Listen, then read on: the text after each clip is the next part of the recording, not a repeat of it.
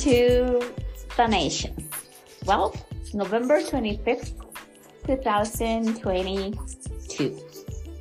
I just wanted to share with you all our grateful hearts towards the whole world that has been cheering for Ecuador. It was hard. Right now, we just had a game with Netherlands. They were playing within an orange suit. Well, it happened at the beginning of the game that they scored a goal.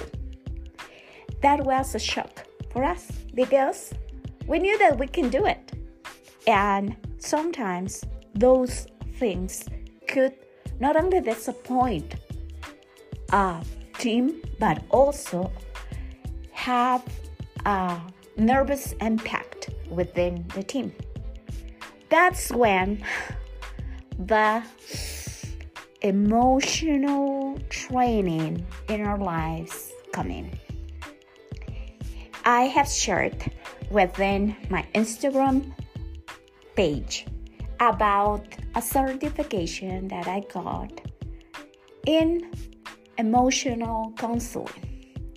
Not that I have gotten it, but we all are working towards a really successful time in our society in which we will be able to manage our emotions under the Spirit of the Lord Jesus Christ.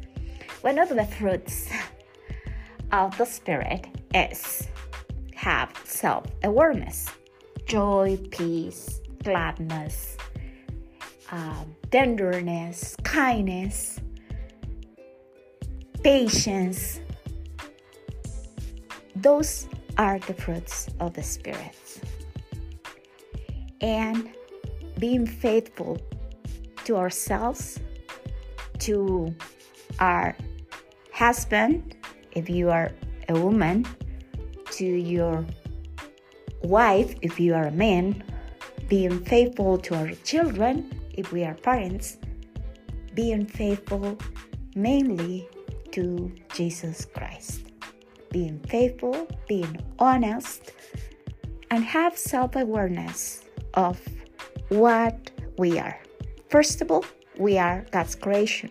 We were created for our Lord of heaven and earth. We are God's creation. He created us in His image, man and woman. Women and men are created in our Creator's image.